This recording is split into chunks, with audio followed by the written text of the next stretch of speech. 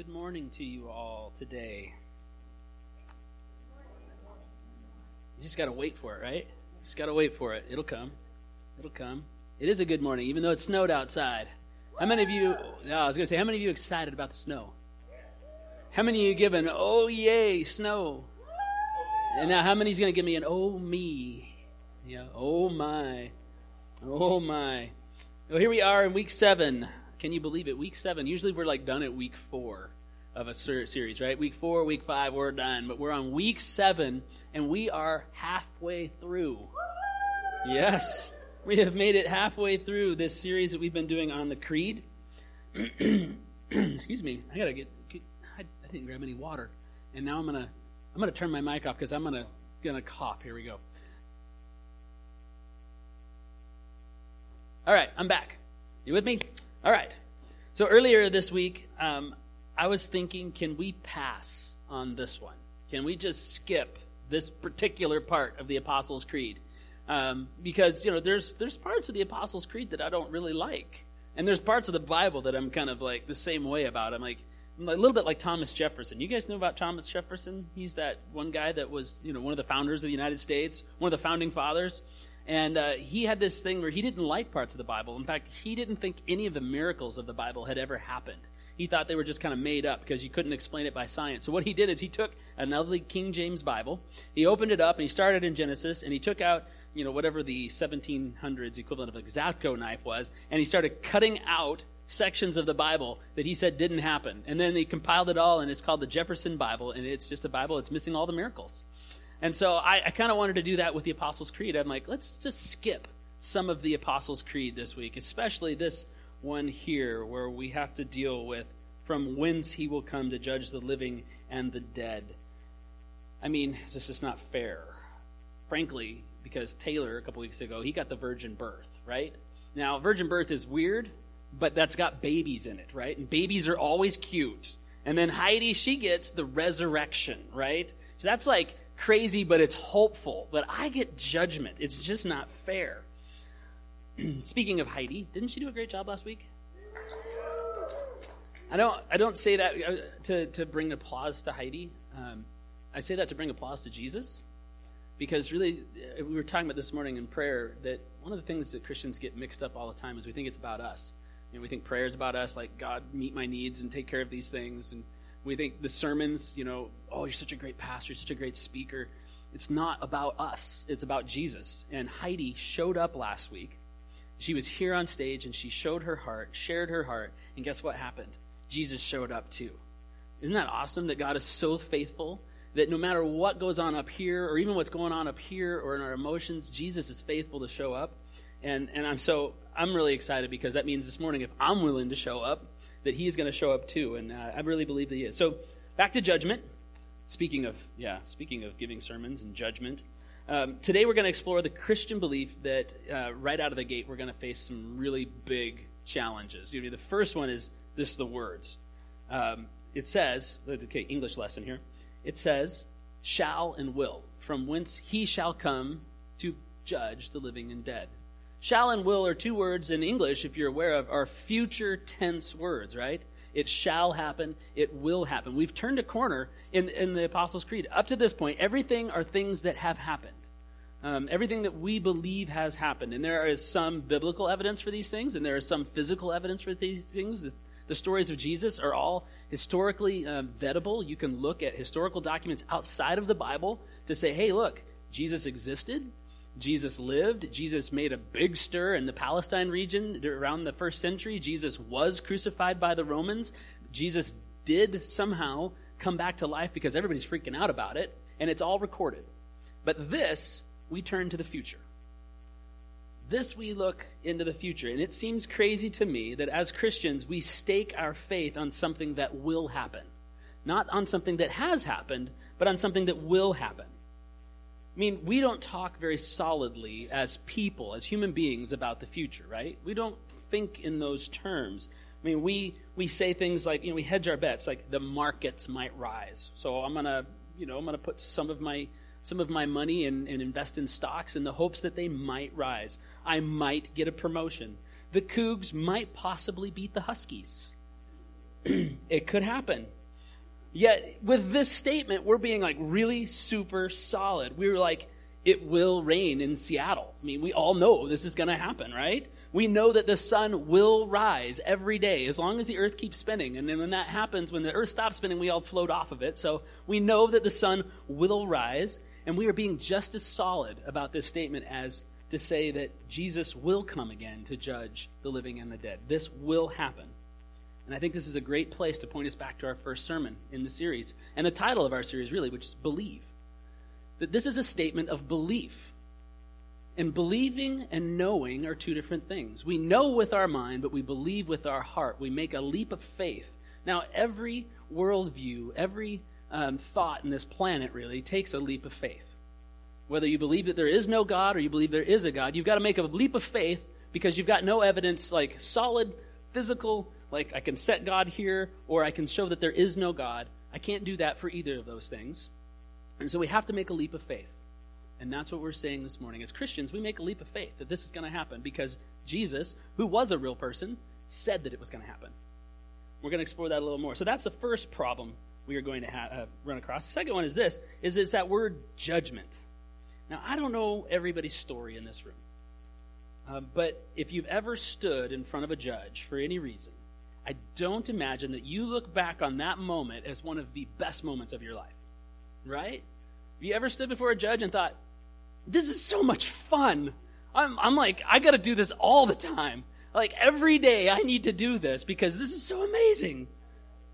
A lawyer might. Yes, do we have any lawyers today? I don't know. But in fact, our whole culture looks at this idea of judgment and says, what? Don't judge me, right? Look at this. This is a simple Google search of this. Don't judge me. You can find people that are saying, like, don't judge my mini pig, and I won't judge your kids. Before you judge me, make sure you're perfect, right? My chicken addiction. I don't even know, right? But don't judge me. Chicken addiction, that's kind of weird. And this one, I think they just couldn't work the spell checker right because it says, don't judge me, you judgmental judger. I would have said, like, don't judge me, you judgy, judgmental judger of people. Don't judge me, I love food, and something going on with this cat here. He ate his way through a loaf of bread. Don't judge me. We say it all the time. It's like one of the first things that Heidi and I started hearing from young adults. Like, they're like, you're eating second dessert, and they look at you with this look on their face, like, don't judge me. I'm like, what are you doing that you feel like I'm going to judge you? It's crazy. No matter what it is, whether it's personal, or whether it's from an authority figure, whether it's a critique, or whether it's an actual judgment call, none of us get excited about being judged. Therefore, I would like to skip this subject and just move on. Shall we? Shall we just go on to the next one? I've got several pages of notes left, so if you don't say yes, please. The Bible has a lot to say about judgment, actually, and I think it has some things to say that you may not think it has to say. And so I want to take a look at it. Matthew chapter 25. This is toward the end of Jesus' life. It's just before Matthew records the crucifixion. And we're going to be reading from verses 31 and then through 46, but I'm going to skip a section of it because it's repetitive and we don't have a lot of time to go over this. This is a section of Scripture where Jesus is teaching his disciples the things that, again, will happen, the things that are to come. And he is talking about the end times, the end of the world, and how this whole thing is going to wrap up.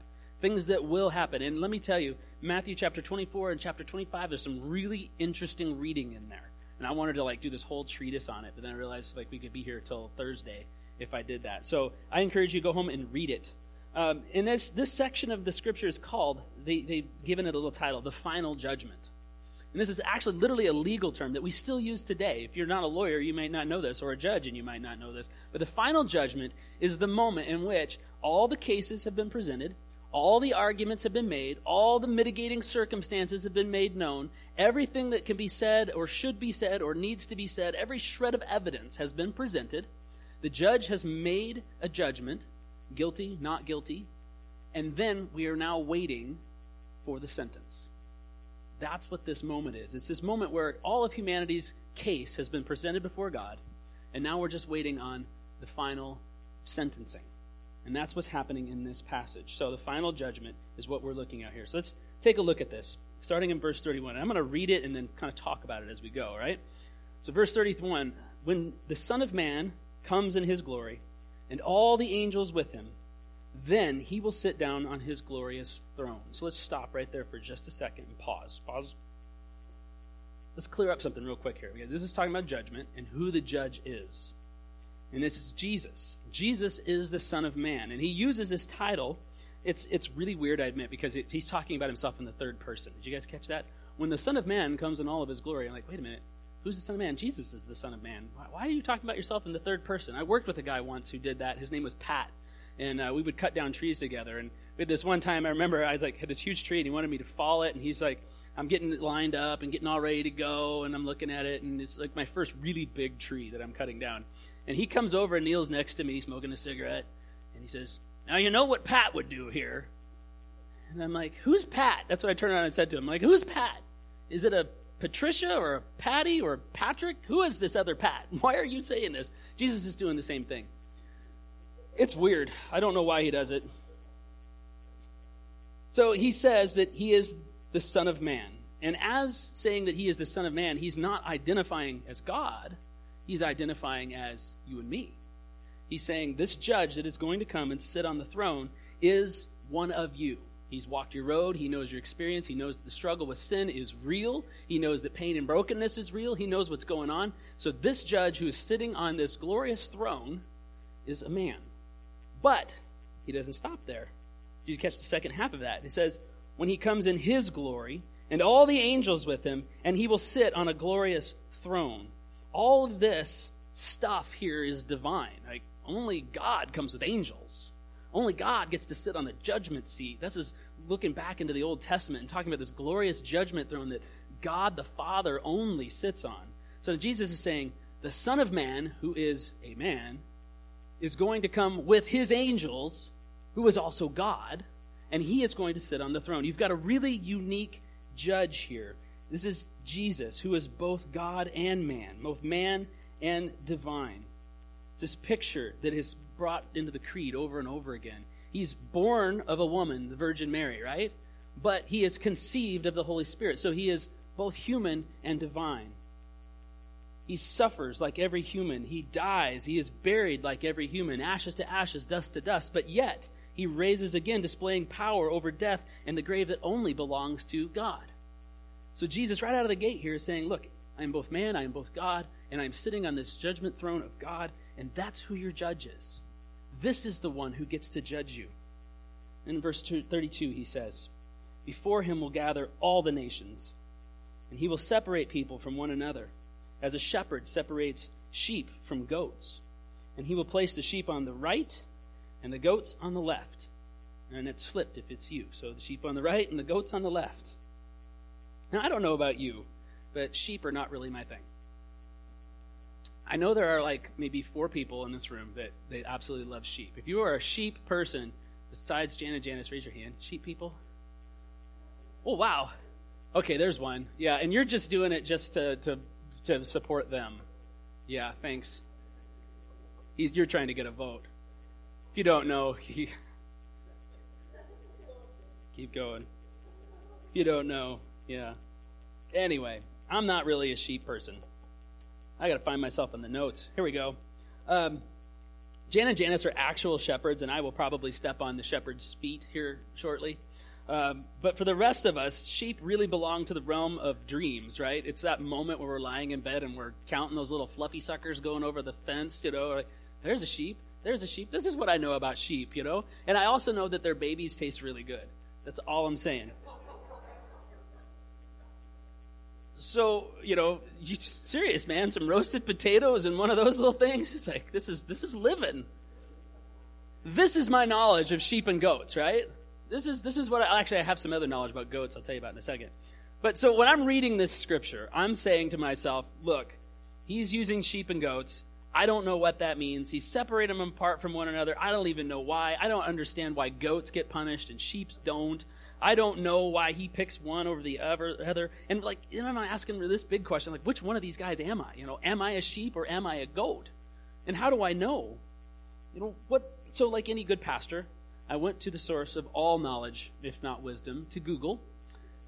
And I took a look to find, what I could find about sheep and goats. Because when Jesus said this, the guys that were standing with him were going, oh yeah, I get this. I understand why you're saying sheep and goats. But for me, it's like dinner, and I don't want to eat goat. I've experienced that smell before. So here's what I found out. First of all, I found out that sheep and goats are actually different. Even though they're of the same family, they are actually different. And for the most part, it's easy to tell, except in some parts of the world where certain qualities of these two animals haven't been bred in or bred out of them. In fact, in first century Palestine, sheep and goats looked surprisingly similar. And they would be kept together out in a field. And if you didn't know what you were doing, like I wouldn't know what I was doing, and you were out looking at your flock, you would see largely the same thing. Because they all look like this. And these are goats. These are not sheep. Now, if you're Jan and Janice, you're like, of course they're goats. I mean, look at their ears. Or they've got horns. Sheep don't even have horns. Their tail is totally different. Whatever. They're fluffy. They're woolly. They look identical. So what we see here is this picture of Jesus saying, I am the good shepherd. You guys remember this word before in the New Testament. Jesus, I am the good shepherd. The sheep hear my voice. The sheep follow my voice. They know me. And he walks in among the sheep and the goats, which every shepherd would do, and he's got his staff, and he is separating them off, because the goats have to go into the barn for the night, because they can't stay out in the cold. So he sends them off to the barn for the night, and then the sheep he leaves, and he leads them into green pastures. They are different, and yet look very same. Very, very similar, which kind of says something to me about how we might look upon sheep and goats. We might look upon the crowd right now, and many of us just can't tell who's who. We can't tell what's going on in each other's hearts. But Jesus does, and he can. And he's a good, competent shepherd and capable of judging, of choosing which is which and separating them. The second thing I learned about sheep and goats is that sheep and goats have distinctly different characters. And I learned this firsthand. See, first of all, sheep, they prefer to be together. They're timid. They need protection from a leader. So if one of them strays, that one becomes very, very agitated, very stressed out, and the shepherd has to go after them. And there's this beautiful picture Jesus gives us, saying, look, I got 100 sheep, and one of them's wandered off. They're freaking out someplace. They're in danger. The wolves are going to come get them. I'm going after that one and leaving the others. And I'm going to go find the one. Goats, on the other hand, are completely the opposite.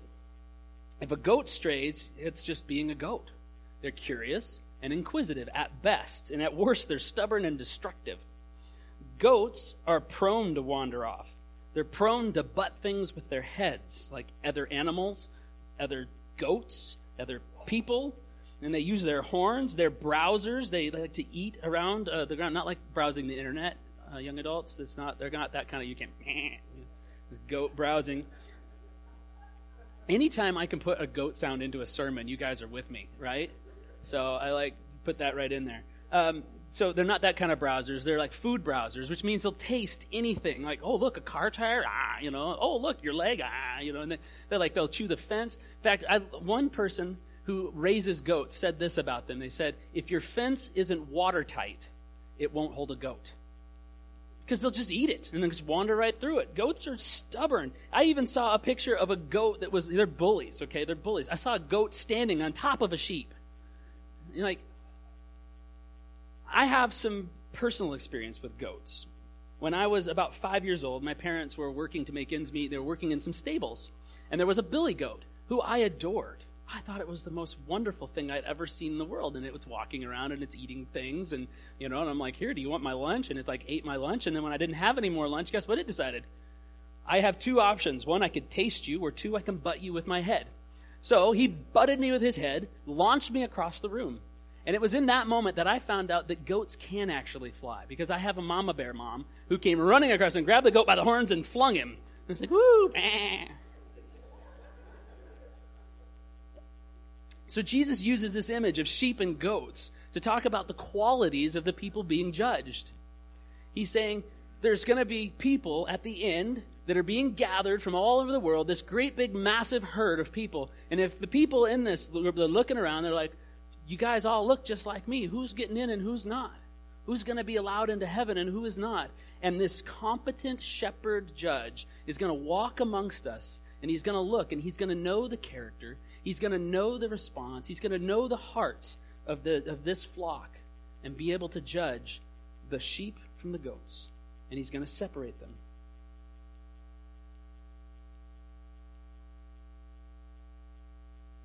Jesus uses the image of sheep and goats to talk about those qualities that he's using to judge people.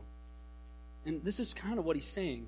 It's not just that they are genetically different, but it's their character. It's how they live toward one another. It's how they treat one another. And it's how they treat the message that was to come and the messenger that came to them. It says this, then the king. Now here's this verse 34. This is a third image we have of Jesus. First we have the Son of Man, Son of God, so divine and human. Second one was the shepherd. Now this judge is the king, right? It's this third image, man, God, shepherd, now king. The king will say to those on his right, come, you who are blessed by my Father, inherit the kingdom prepared for you from the foundation of the world. For I was hungry, and you gave me food. I was thirsty, and you gave me drink. I was a stranger, and you welcomed me. I was naked, and you clothed me. I was sick, and you visited me. I was in prison, and you came to me. Then the righteous will answer him. So the sheep are looking back at the shepherd and said, what? What? Lord, when did we see you hungry and feed you, or thirsty and give you drink? I'm just a sheep. I didn't see this. And when did we see you a stranger and welcome you, or naked and clothe you? When did we see you sick or in prison and visit you? Then the king will answer them, truly I say to you, as you did it to one of the least of these, my brothers, you did to me. Then he will say to those on his left, depart from me, you cursed, into the eternal fire prepared for the devil and his angels. So let's just pause right there for a second. This is like the worst conception of hell, actually, in the New Testament. It's like the worst This is like where Dante starts to get his ideas of hell and the 7 levels and fire and flames and torment for all eternity. And I want you to notice something about this. We need to get this very, very straight. God did not prepare hell for us. It was not his intent when he set out to create it. It says right here, depart from me into eternal fire prepared for who? The devil and his angels. The devil is the one who came into time and history and brought brokenness and sin. Okay, he's the one that set it all into motion. He chose to rebel against God, we learn in the Old Testament. He comes and he tempts Adam and Eve, and the story begins where we turn our heart away from God to try to be God ourselves. And he is the one that introduced that into humanity. And so God created this place for him to be forever and a day, and in this place of hell. He didn't create it for you and me. It's not his desire that he would ever send anyone there.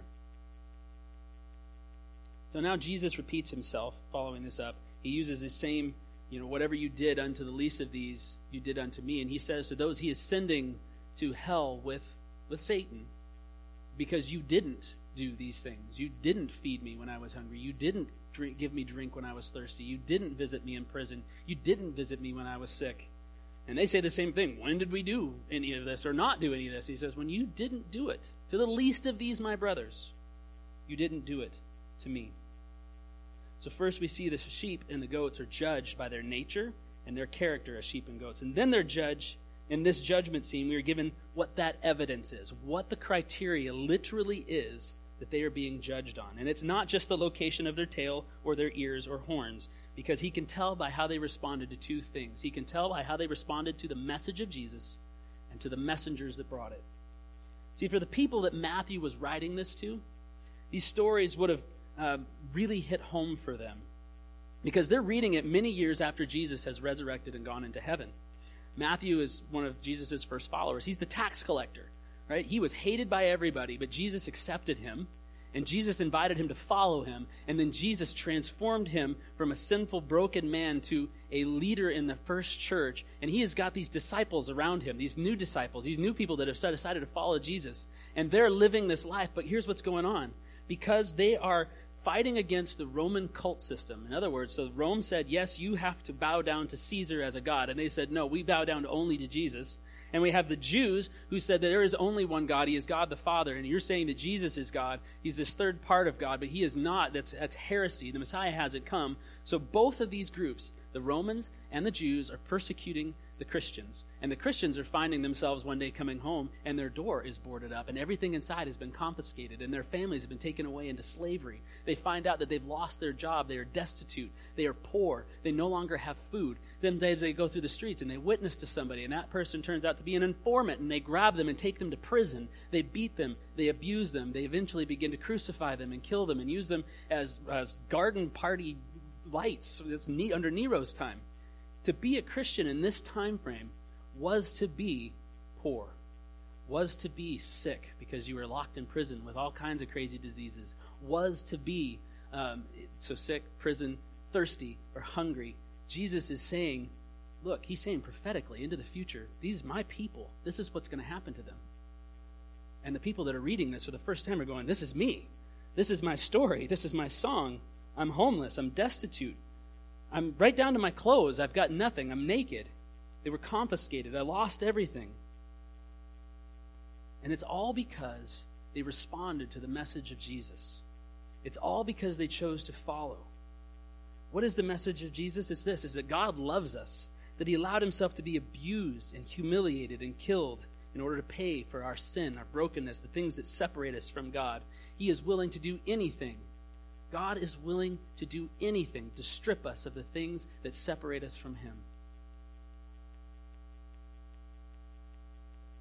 He did all of that, and he paid for our sins. But this message was a dangerous thing to believe in the first century. And many people rejected it. And not only did they reject it, they abused the messengers. If Jesus is God and we relate to God through Jesus, then my gods are false. That's the statement that people are facing.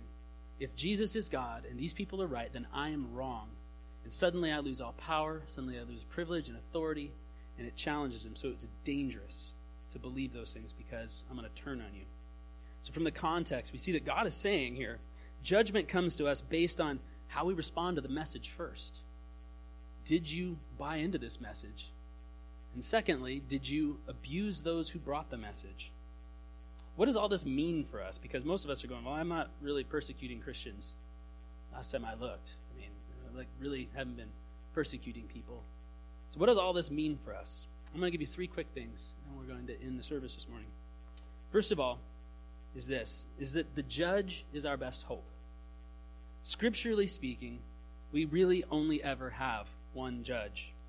But the text here gives us 3 qualities of this judge. First, he's the king. He has sovereign authority as the creator of the universe, as the creator of you and me, to judge just by his nature. Because he's God, he is king. He is our best judge. And more than that, he bought the right to judge us with his own life.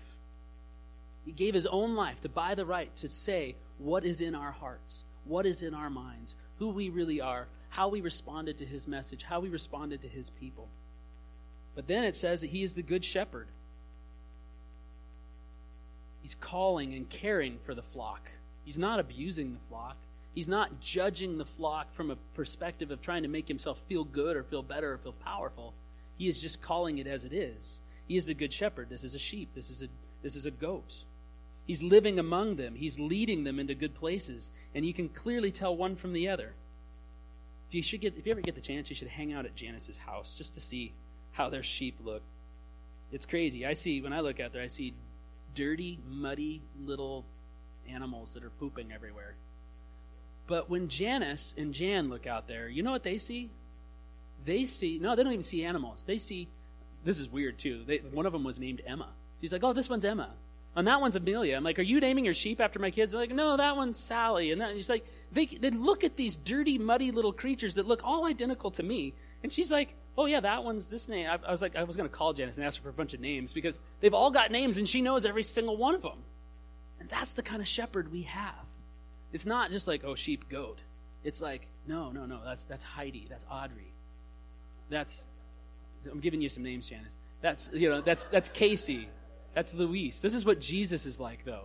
This is John. This is Eliza. This is Bruce. This is Lori. This is Doug. I love these sheep. Sorry, I'm not giving you one. They're girls. He's like, what about me? Michael. Yeah, well, it could be. Brucina. We're getting off track. Let's get back to this. This is an important point. This He's he sees us as a good shepherd. That's what Jesus sees. And then lastly, his character, why this judge is our best hope is because he's the Son of Man. He's one of us. He knows that the struggle is real when it comes to brokenness and sin.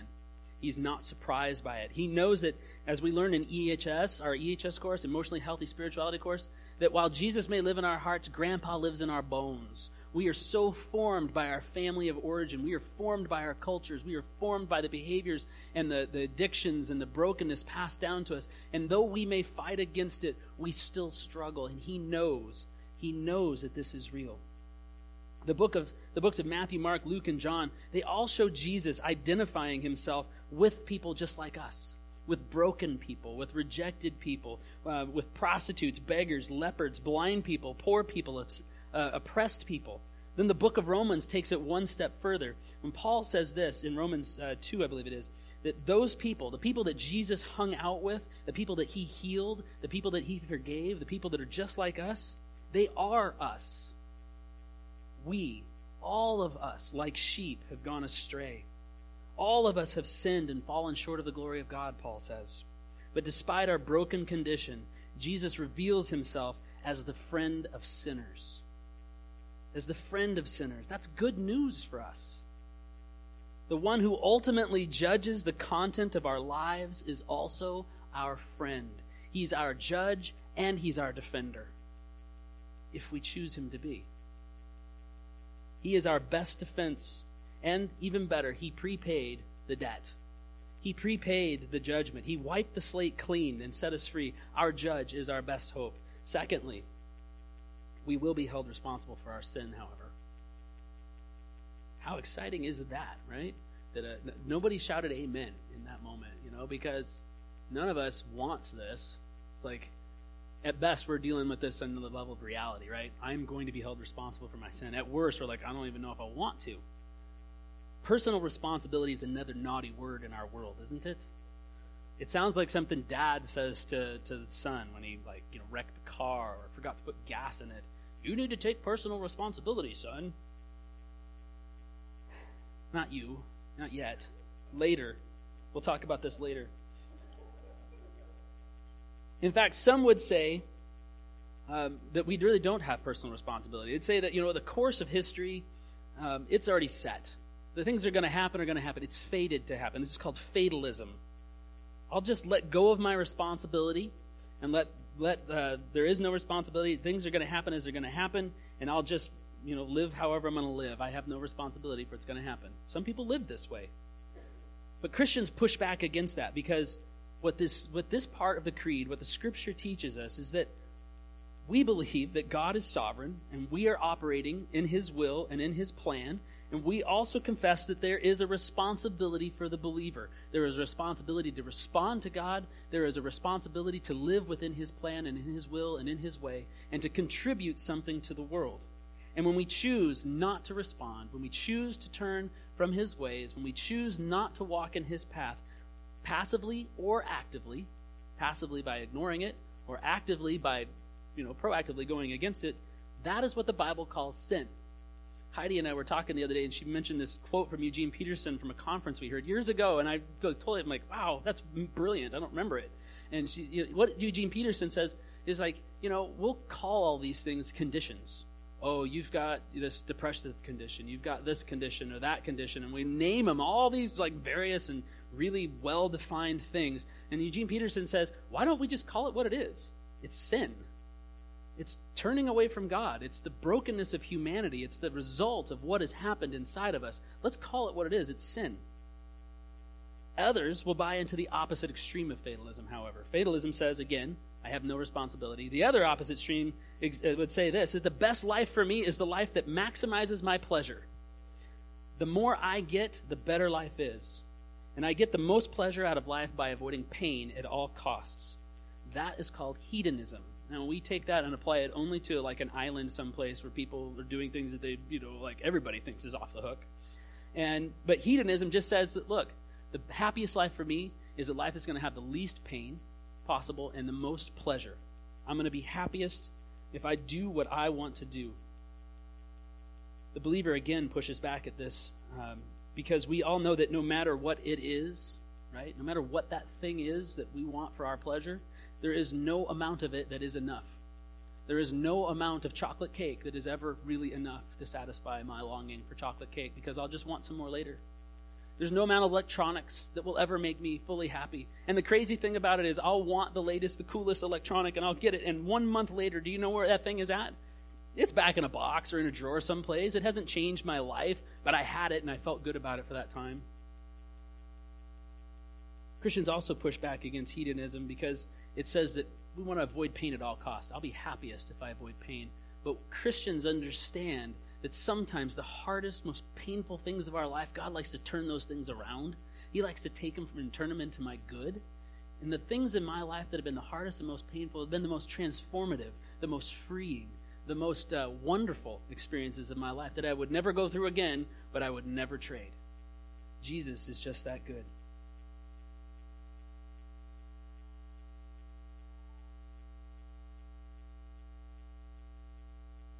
Change the page. So the parable of the Last Judgment teaches us that we will be held to account. But it also teaches us that the stakes are eternal. It's everlasting life or everlasting punishment. We are responsible before God. How did we respond to the voice of the shepherd? Are we sheep or are we goats? Lastly, because we will be judged. This is where we really hit it home. We shouldn't judge one another. Don't judge me. I'm not going to judge you. We shouldn't judge one another. None of us look forward to being judged, at least no one who knows themselves at all. None of us are really looking forward to this moment where we have to find out whether we're a sheep or a goat. We're doing our best. We're responding to God, and we're trusting and relying in His grace. But still, our best hope is that rightful judge. And if we believe and trust in our rightful judge, if we believe in His grace over our lives, then we need to release the ability to judge to the judge. We need to let the judge be the judge. I find it interesting that for a long time now, non-believers have feared the church because they don't want to be judged. They're like, oh, the Christians are just going to judge me. That's how they look at us. They just judge us because we're not doing and living the way they live. And then I find it even more interesting now as the culture has changed. Guess what? Christians, we are on the other side of the equation.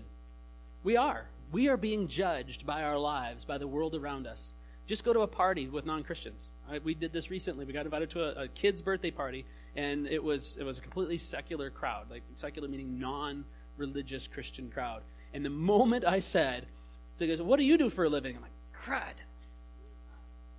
Don't ask that question. I'm a pastor. What? I'm a pastor down at Pullman Foursquare Church at the Cordova Theater. Oh, that church downtown? Yeah. Cool. 3 minutes later, gone. You know, they wanted to wait long enough so it didn't seem rude. I mean, I've been at a soccer game where, what do you do for a living? I'm a pastor. And literally walk off, just gone. Like, oh, jeez. We're being judged. And it doesn't feel good. So why would we turn and do that to somebody else? Here is what I've noticed about judgment between people. First of all, I've noticed that humans are terrible judges. We get it wrong most of the time. It's like, amen, right? We're terrible judges. But secondly, I noticed this, that judgment keeps us separated.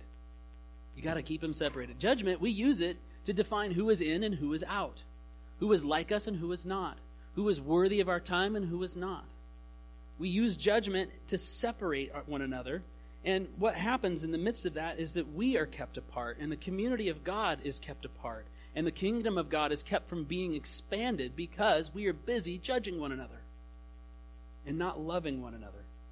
Romans chapter 2 goes on to say this about people like this. They're like, God has set this judgment aside for all of these people who are wicked, who, in fact, I love this one. He says they invent all kinds of evil. I'm like, I'm not even sure I qualify as inventing evil. That's amazing. How do they do that? And he's like, so God has judged all these people. And then he says, so who are you to judge? Because you are them. All of us, like sheep, have gone astray.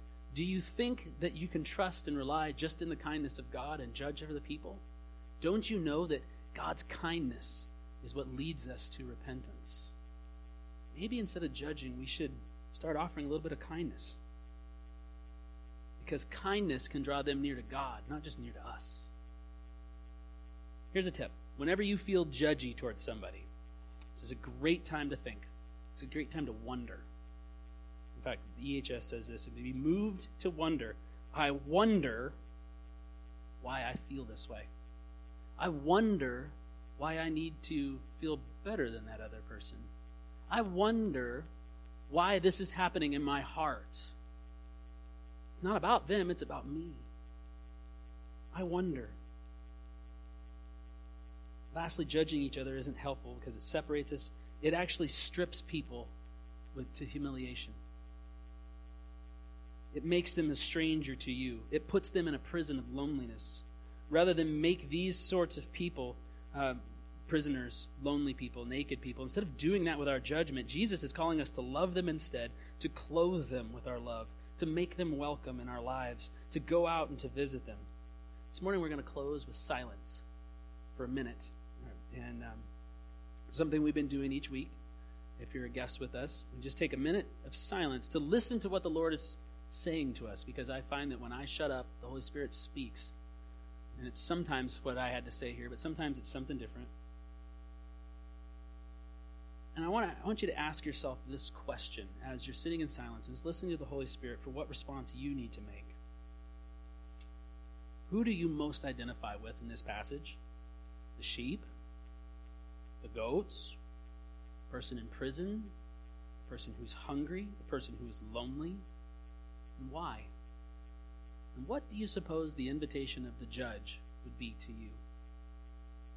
Let's take a minute and to respond to that, just in our own hearts. You can write something down if you want.